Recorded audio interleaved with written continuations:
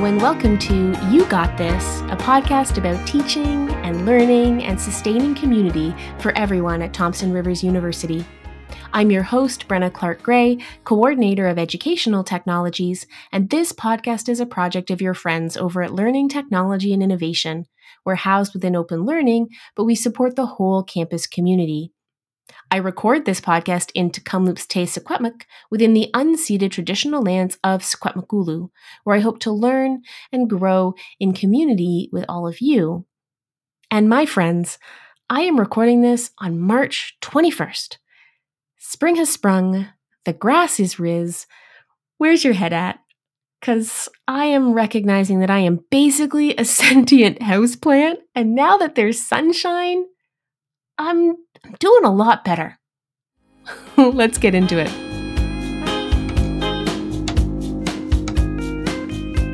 Things feel a lot more hopeful when it's sunny. This is why my 9 years in the Lower Mainland did not do me any good mental health-wise. I love the sun. I don't mind if it's cold. It can stay as cold as it likes. When it's sunny, it makes all the difference. But now, of course, it is warming up, and I don't know, things seem so much more possible. Now that the vernal equinox has passed and we've sprung forward, which I hate doing, but don't at all mind the aftermath of, it's amazing how much more seems possible. You know, this is all things that I know, but have to be reminded of like over and over and over again. At the beginning of the pandemic and the work from home period, I was so good about getting out for a walk every single day. But of course, at that point, things were starting to open up weather-wise, and I was working like a bazillion hours a week. So getting away from my desk at lunchtime didn't seem like, a big deal to find the time to do because I knew that I would spend the time probably that night doing more stuff, answering more tickets, helping more folks. I'm trying to guard my evenings and weekends a little more. So I feel like less flexible about getting up and going for a walk during the day. And also just my days are so full. It's like video calls all day. When am I going to go for a walk? So this weekend, it really just kind of struck me how much less time I've been spending outside and how much better I feel when I do. I'm reflecting on this because it's just such a good reminder that there's a lot of things that impact mood, right? Situation on campus these days is rough for a lot of us. Budgets have just come down. There's cuts. We're dealing with an austerity framework for yet another year. People are struggling mental health-wise for all kinds of reasons. The anxiety about returning to campus has maybe dissipated, and then all of a sudden the mask question comes into effect, which changes the game for lots of people. We're back to normal mostly, but many of us are still not socializing in the ways we did before the pandemic. And for some people, that's good. For some people, it's not. There's a lot of things that go into the way we are feeling about work and about how work fits in with our lives. And I'm just really struck this week that there are so many things pushing against our ability to feel positive. But the term is slowly coming to an end. Sometimes it seems like it's really slowly coming to an end. And it's hopefully a moment that we can try to find some time to regroup. Many of us, teaching and working through the summer, that regrouping is going to not take the form of like a long time of rest or break. But I do think that the change of season, the reminder of spring, the hopefulness of the sun, maybe it can help us figure out what it is we need to feel good. I'm recording this early in the week because I have 2 days off this week, which I'm very excited about. And I have actually booked off one entire one to spend outside. Just gonna sit in the sun and read because, again, I am a sentient houseplant. It's a good reminder for me, and maybe for you, that there are actually little things that we can do to really feel more in balance and more hopeful, particularly if the context of your own role, the institutional politics, and the struggles that we're all having to get through the day are really weighing on you. I'm trying to choose hopefulness this week. It's not always possible, but I'm going to try. And I'm going to invite you to try too. Speaking of hope, I have the most delightful interview to share with you. I know I've said that the last few weeks, but I've been interviewing really delightful people. Kayla Sanford is someone who makes it her mission to help students feel like they belong here at TRU. And gosh, there's nothing more hopeful than that. I'm going to let Kayla take it from here.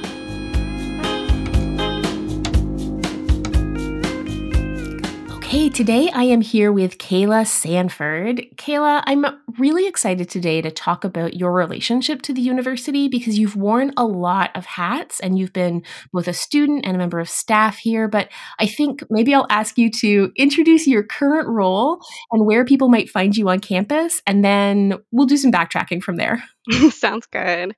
Hello everyone. My name is Kayla Sanford, and currently I'm a learning strategist in orientation and transitions. What that means is that I help to develop and deliver programming for new students to welcome them to TRU and support them throughout their first year. And Kayla, you are also maybe currently or just recently finished as an MEd student. Is that correct? No, I did a dual degree program. So I've finished all of my coursework for a Bachelor of Arts majoring in psychology, and then I have two more courses left for my Bachelor of Science majoring in biology. So busy. Oh, fantastic. I am like all over the place. I think because I know you through Stephanie Tate and I knew that that was what she was doing. So I kind of just transposed. Okay. So this is fascinating to me because, you're working as a learning strategist and I'm really going to want to dig into that role because, gosh, is there a moment where transitions are like more apparent than right now? So I want to talk about that for sure. But I'm also really interested because as a student, you've taken courses across multiple faculties. And prior to your role as a learning strategist, you were, I believe, a student ambassador mentor, right? Is that what you were doing in the last position? Yes, I'm still finishing up being an orientation and transitions mentor on campus. I've done that role for 4 years now, and it's been so enriching during my time here. And then I also, for 2 semesters, was a career ambassador because I've also done the co op program. Yeah, this is what I mean. You've worn like every hat on campus, and it's awesome. It's great because I can't think of anybody to invite on the show who has a better sense of this moment for students, right? Because not only are you a student, but you're working every day with students, whether it's going through transitions or managing co-op, that kind of thing. Like to me, you're a person who has a real sense of what our students are experiencing right now. Do you feel that way? Do you feel like you kind of could maybe speak to how our students are handling this particular moment?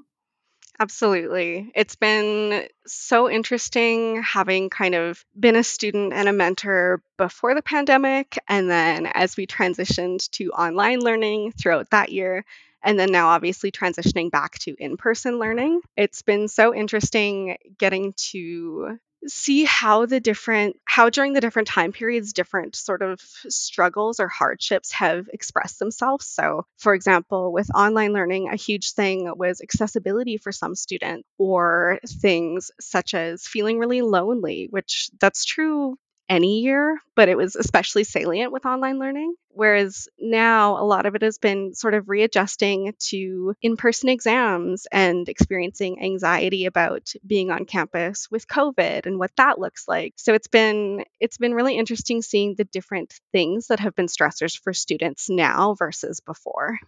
I feel so much for students because, I have felt at sea for the last 2 years and I've been doing the same job the whole time. Like the day to day objectives of what I have to accomplish and the context in which I am accomplishing them, right? Like I work a little bit from home, I work a little bit from my office, but I have an office where I close the door, I'm totally in control of my space. Like that's a very different and very privileged position to be in this moment where there is just so much flux. I don't want to steer the conversation towards the negative necessarily. Like I really want to talk about a range of your experiences at TRU, but I do want to pick up on that note you mentioned about anxiety because it's something that we're seeing in the student support research, right? Like increased reporting, self-report, increased use of counseling services around this issue of anxiety. And I'm wondering if you could say a little bit more about how you're seeing that in the students you support or even in the students like you're in classes with and how we're managing it as an institution. Would you mind talking a little bit about that? Yeah, mental health is actually something I'm really passionate about, so that's very exciting for me. I think to some extent, I think the amount of stressors that we have right now, because we're all obviously being in a pandemic, it's there's so much going on and so many more stressors than usual that it makes sense for anxiety to be really peaked right now. Like I know even for myself at the start of the pandemic, I was having panic attacks for the first time since I was a teenager. To see how the sort of intensity of everything that's going on can accumulate to make things really difficult for students, which is already a very stressful experience being in post secondary, much less without all of the unknowns that came with being very adaptive as a learner, if I can put it that way. That's a nice positive spin. Being very adaptive as a learner. I like it. I like it a lot.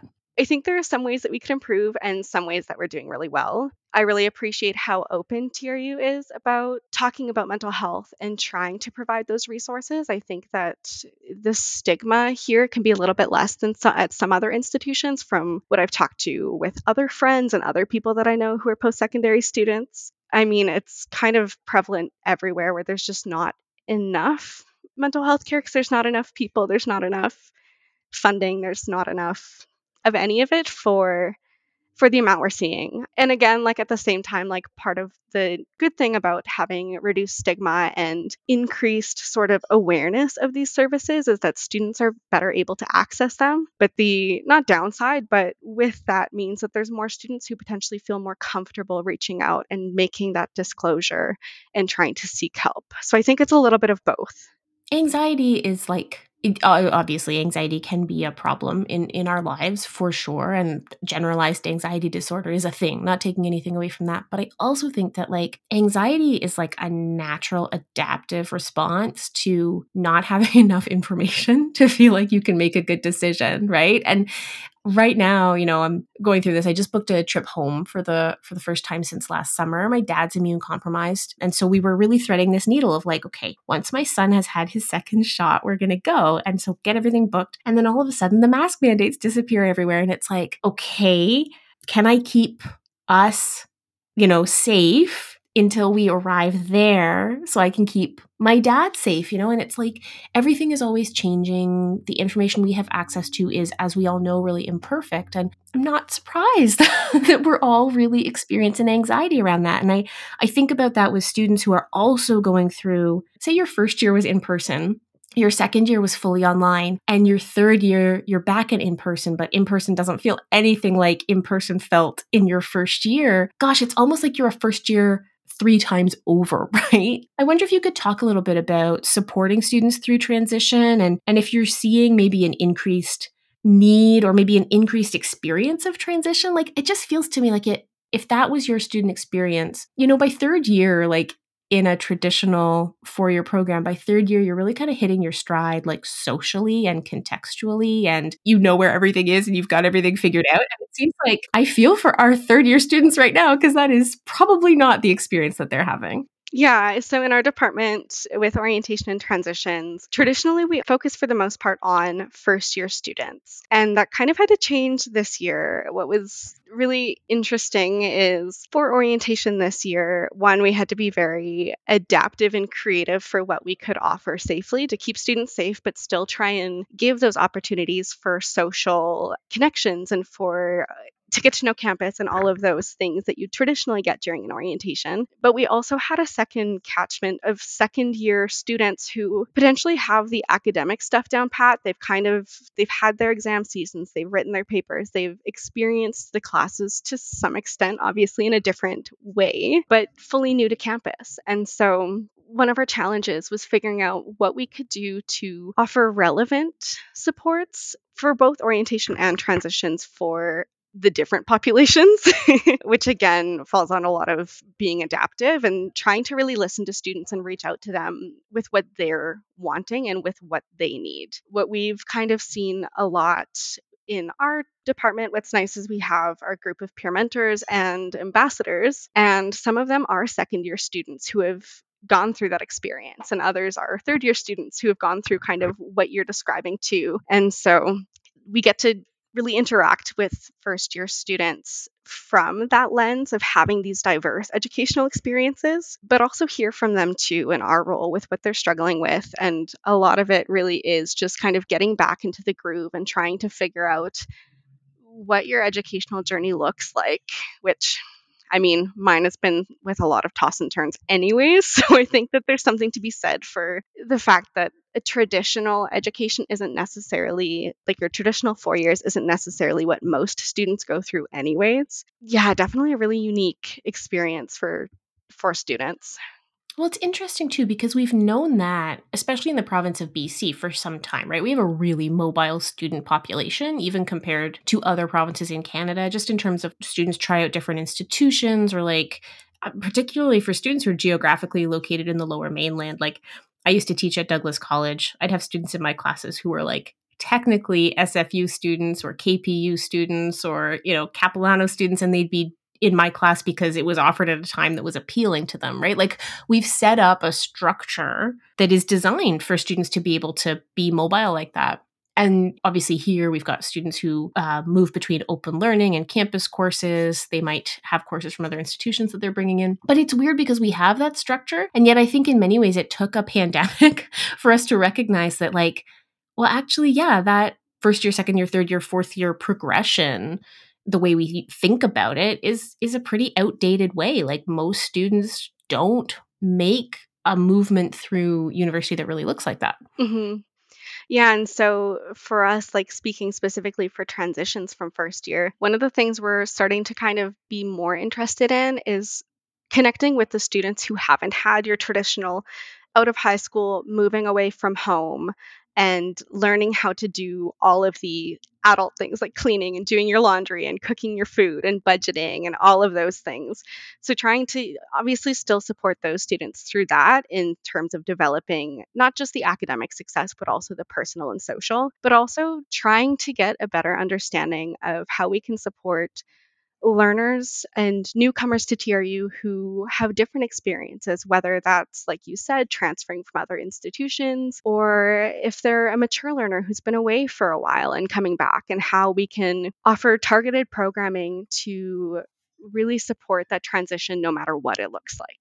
I had on some of the supplemental instruction leaders last semester, and one of the things that they said was one of them, well, they were both mature students, but one of them really said that like when they arrived at TRU and they found out there was an orientation for mature students, they were like blown away because none of their other sort of experience of university had felt welcoming to them, and what they had heard from peers didn't feel or sound welcoming. But they got here and there was this sense of like, actually you do belong, and here's a set of resources that are tailored specifically to your experience. It was a real resonant moment for me just to remember that like belongingness is a really important piece, right? And it's transient. We feel more or less belonging in different courses, in different experiences on campus. And that's true for faculty and staff as well. Like belongingness is not static or fixed, but belongingness does really require an invitation in, right? It's not something that happens just because we're all learning on the same campus together. So it was interesting for me to hear from her perspective about those efforts. And it's really nice to hear that your office has such a clear sense of the diversity of experiences that our students are arriving with. I love that you bring up belongingness because that's something that I would argue from what I've seen from working with so many new students over the years, including master's students and undergraduate students, ones from high school, mature students from all sorts of different backgrounds, is I would argue belongingness. If you don't have that, then the other pieces don't fall into place as easily. Obviously, in a post-secondary institution, the reason you're here is to learn, so the academic supports and bolstering that is obviously important, but I think if you don't have that social piece and that belongingness, I don't think you can really move forward to the academic part, because what motivation are you going to have as a student if you don't feel like you belong there? You don't really feel like maybe in your classes that if you don't have belonging there, then you're not going to necessarily feel motivated or feel as capable of succeeding as if you know what supports you have and you know that you have people around you. Yeah, I love that. I think it's so important. I guess this is a moment where I want to invite you to be a little reflective you have had this broad range of experiences on our campus. Like, there's an argument that you have a uniquely comprehensive view of the institution. I'm wondering if you could share a little bit how you think your particular journey has sort of brought you to the work you're doing right now and helps you do that work effectively. When I got here, I was just out of high school, 17 years old, and I had a full 10-year plan. It was like, okay, I'm going to do my Bachelor of Arts in Psychology, and then I'm going to go on and do a master's and then a PhD in clinical psychology. And then I finished my first year and I was like, wait, I don't want to do that. So then it was kind of That like, sounds familiar. yeah, an 18-year-old identity crisis. And I like the job that I'm in now and the positions that I'm interested in terms of going forward in my career are jobs that I didn't even know existed. And so by meeting Stephanie Tate, We're a big fan of Stephanie's here. We're big Stephanie fans in this she's office. amazing. I adore her. I was living off campus alone. I didn't really have any friends. I didn't feel, again, coming back to that sense of belonging, I felt it a little bit on campus, but I didn't feel it overall in my life, not in Kamloops. I didn't really have anybody. And so by branching out and applying to be an orientation and transitions mentor, it opened up so many doors for me, just kind of making that singular choice of talking to Stephanie because I recognized her and asking her, so you're really involved in TRU. What's that like? And it's opened up just so many opportunities for me. So I think getting involved is really what made my experience here because I didn't plan on doing co op. I didn't plan on doing any of these things. Just that one choice of putting myself out there really just completely changed the game for me. Your reflection is so interesting because it's not dissimilar to mine. When I started university at Carleton, I was absolutely certain that I was going to study political science. I don't know, step B and C were a little bit murky, but then I was going to be prime minister. Like that was the trajectory. And then I got to the end of my first year and I had started at Carleton as a special student. So I was only taking like 2 classes. They have this really wonderful program at Carleton where you can enroll in any 2 classes. And if you get a B as an average across them in the first year, then you're admitted to the Bachelor of Arts program. So it's like very sort of straightforward way of accessing post-secondary. It meant that I wasn't really very connected to campus because I was part-time. I was taking one of the courses. This was like old school when you could take courses on cable TV in Ottawa. So I was Beautiful. Yeah, Channel 65, baby, like taking my courses. And I was having this moment of like, okay, I don't really like I liked political science, but I found out there was a second year stats course. So I was like, well, I'm not majoring in this anymore. Like that's obviously over forever for me. And I didn't love what I was studying, but I also didn't have much connection to campus. And I was invited to apply for something very similar to this supplemental leaders program that we have here. And I applied and got that job. And it was through that job that I found, first of all, I figured out I like teaching like a lot, but also I found community, right? And I found a group of people who were going through very similar struggles to me, but who were succeeding at it. I had all these models of success all of a sudden. And so, yeah, it's really interesting. When we talk about the programs that we fund on campus, I think sometimes we overlook the importance of opportunities for students to be leaders and mentors and the kinds of jobs on campus that give you like a community sort of ready-made. That can be really valuable. I think especially like I'm an introvert, man. If I have to find like connection to people outside of like a structured setting, it is not going to happen. The structured setting was really valuable to me in terms of figuring out like find who your people are. It's really, really important. And I think that's something that like over my too long at TRU as a student. That's the running joke in my office is they'll ask me, what year do you want us to put on the postcard? Like, what year are you? And I'm like, just pick one, any of them. It's been so long. Just make something up. But it's been so encouraging seeing, I don't remember there being any peer mentor programs during my first year. Like I was on residence council and there were residence advisors, but I don't remember the same types of peer mentor groups being available. So it's been very exciting seeing even my first year in orientation and transitions. That was the first year that we offered the new to TRU peer mentor program. Yeah. And so seeing that kind of start from us each having 4 mentees and trying to figure out what we're doing and what that looks like to having during the winter of 2021 semester, I think I had like 15 or 16 master's students. Wow. So, and like in fall semester this year, we all had 19 or 20 new students. So it's been so exciting to see this specific program grow. but also see other peer mentor programs on campus start up. So things such as like the arts ambassadors Mm. or career ambassadors, and just seeing that there are so many more opportunities for students to get involved, and also seeing it become something that I think students can maybe be a little bit more aware of with Mhm. things like last week we did a peer mentor extravaganza where we had tables with a whole bunch of different peer mentor groups set up, and students who could come and see what opportunities were available and hear from students who were in those roles on what it's like to do that and what it's like to be involved. So I think having those opportunities to see what's out there, and like you said, to take those opportunities when they're right in front of you, Mm. I think it makes it a lot more accessible for students versus like most students aren't going to go and look on the website and see if there's something available. First off, websites can be nightmarish to navigate. Yeah, nightmarish. But also, that's just an extra step. And then you're cold reaching out to somebody, which is terrifying already, especially if you're already feeling disconnected and you're not feeling any sense of connection. So, having those opportunities where we can get out and interact with students, whether that's in person or on Instagram Lives, I think that makes a huge difference. Yeah, sorry, I'm reflecting on my own experience as I think about like how important it was for someone to reach out and say, I mean, in retrospect, the email that I got inviting me, actually, I think it was a paper letter. Oh my God, I'm so old. In retrospect, the letter that I got inviting me to apply for the supplemental instruction program was a form letter. It went to everybody who had achieved a certain grade above whatever in the course. But what was important about it was that it was the first time anyone from the university had reached out in any capacity, right?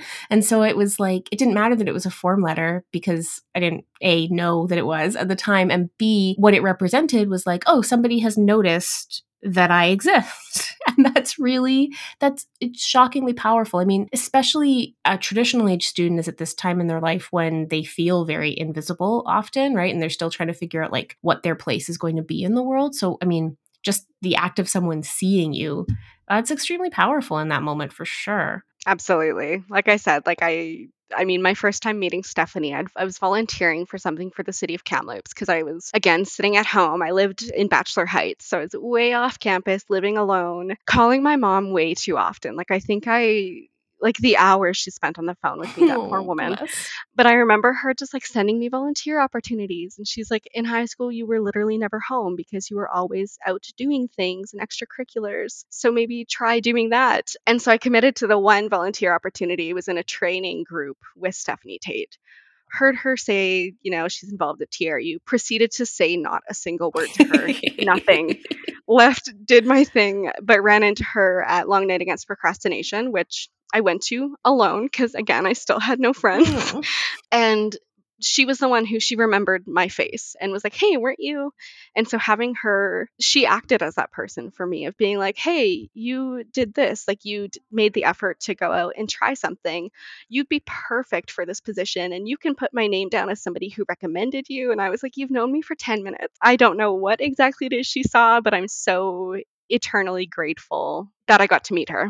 Everything is relational, right? Like student success is relational and belonging is relational. And when we don't make the effort to make those connections, like once you're sort of established in a space or a role or a position, like taking the time to do exactly what Stephanie does very well, which is connect She's people. amazing. She is, right? And it's so important. And when I hear about someone like you, Kayla, in the role you're in now, I have the same thought, which is that's the perfect person to be mentoring and guiding and supporting students through transition because, you've experienced it, right? And you aren't, I don't know. There's something when I talked to Jenna Goddard from the Learning Center, we had this conversation about the importance of giving students models of success that feel like real, right? And, it's one thing for the professor of a class to say, well, this is how you write an essay. And it's another thing for a second year student who nailed the course to say, well, this is how you write an essay. And likewise, I think it's really important that students see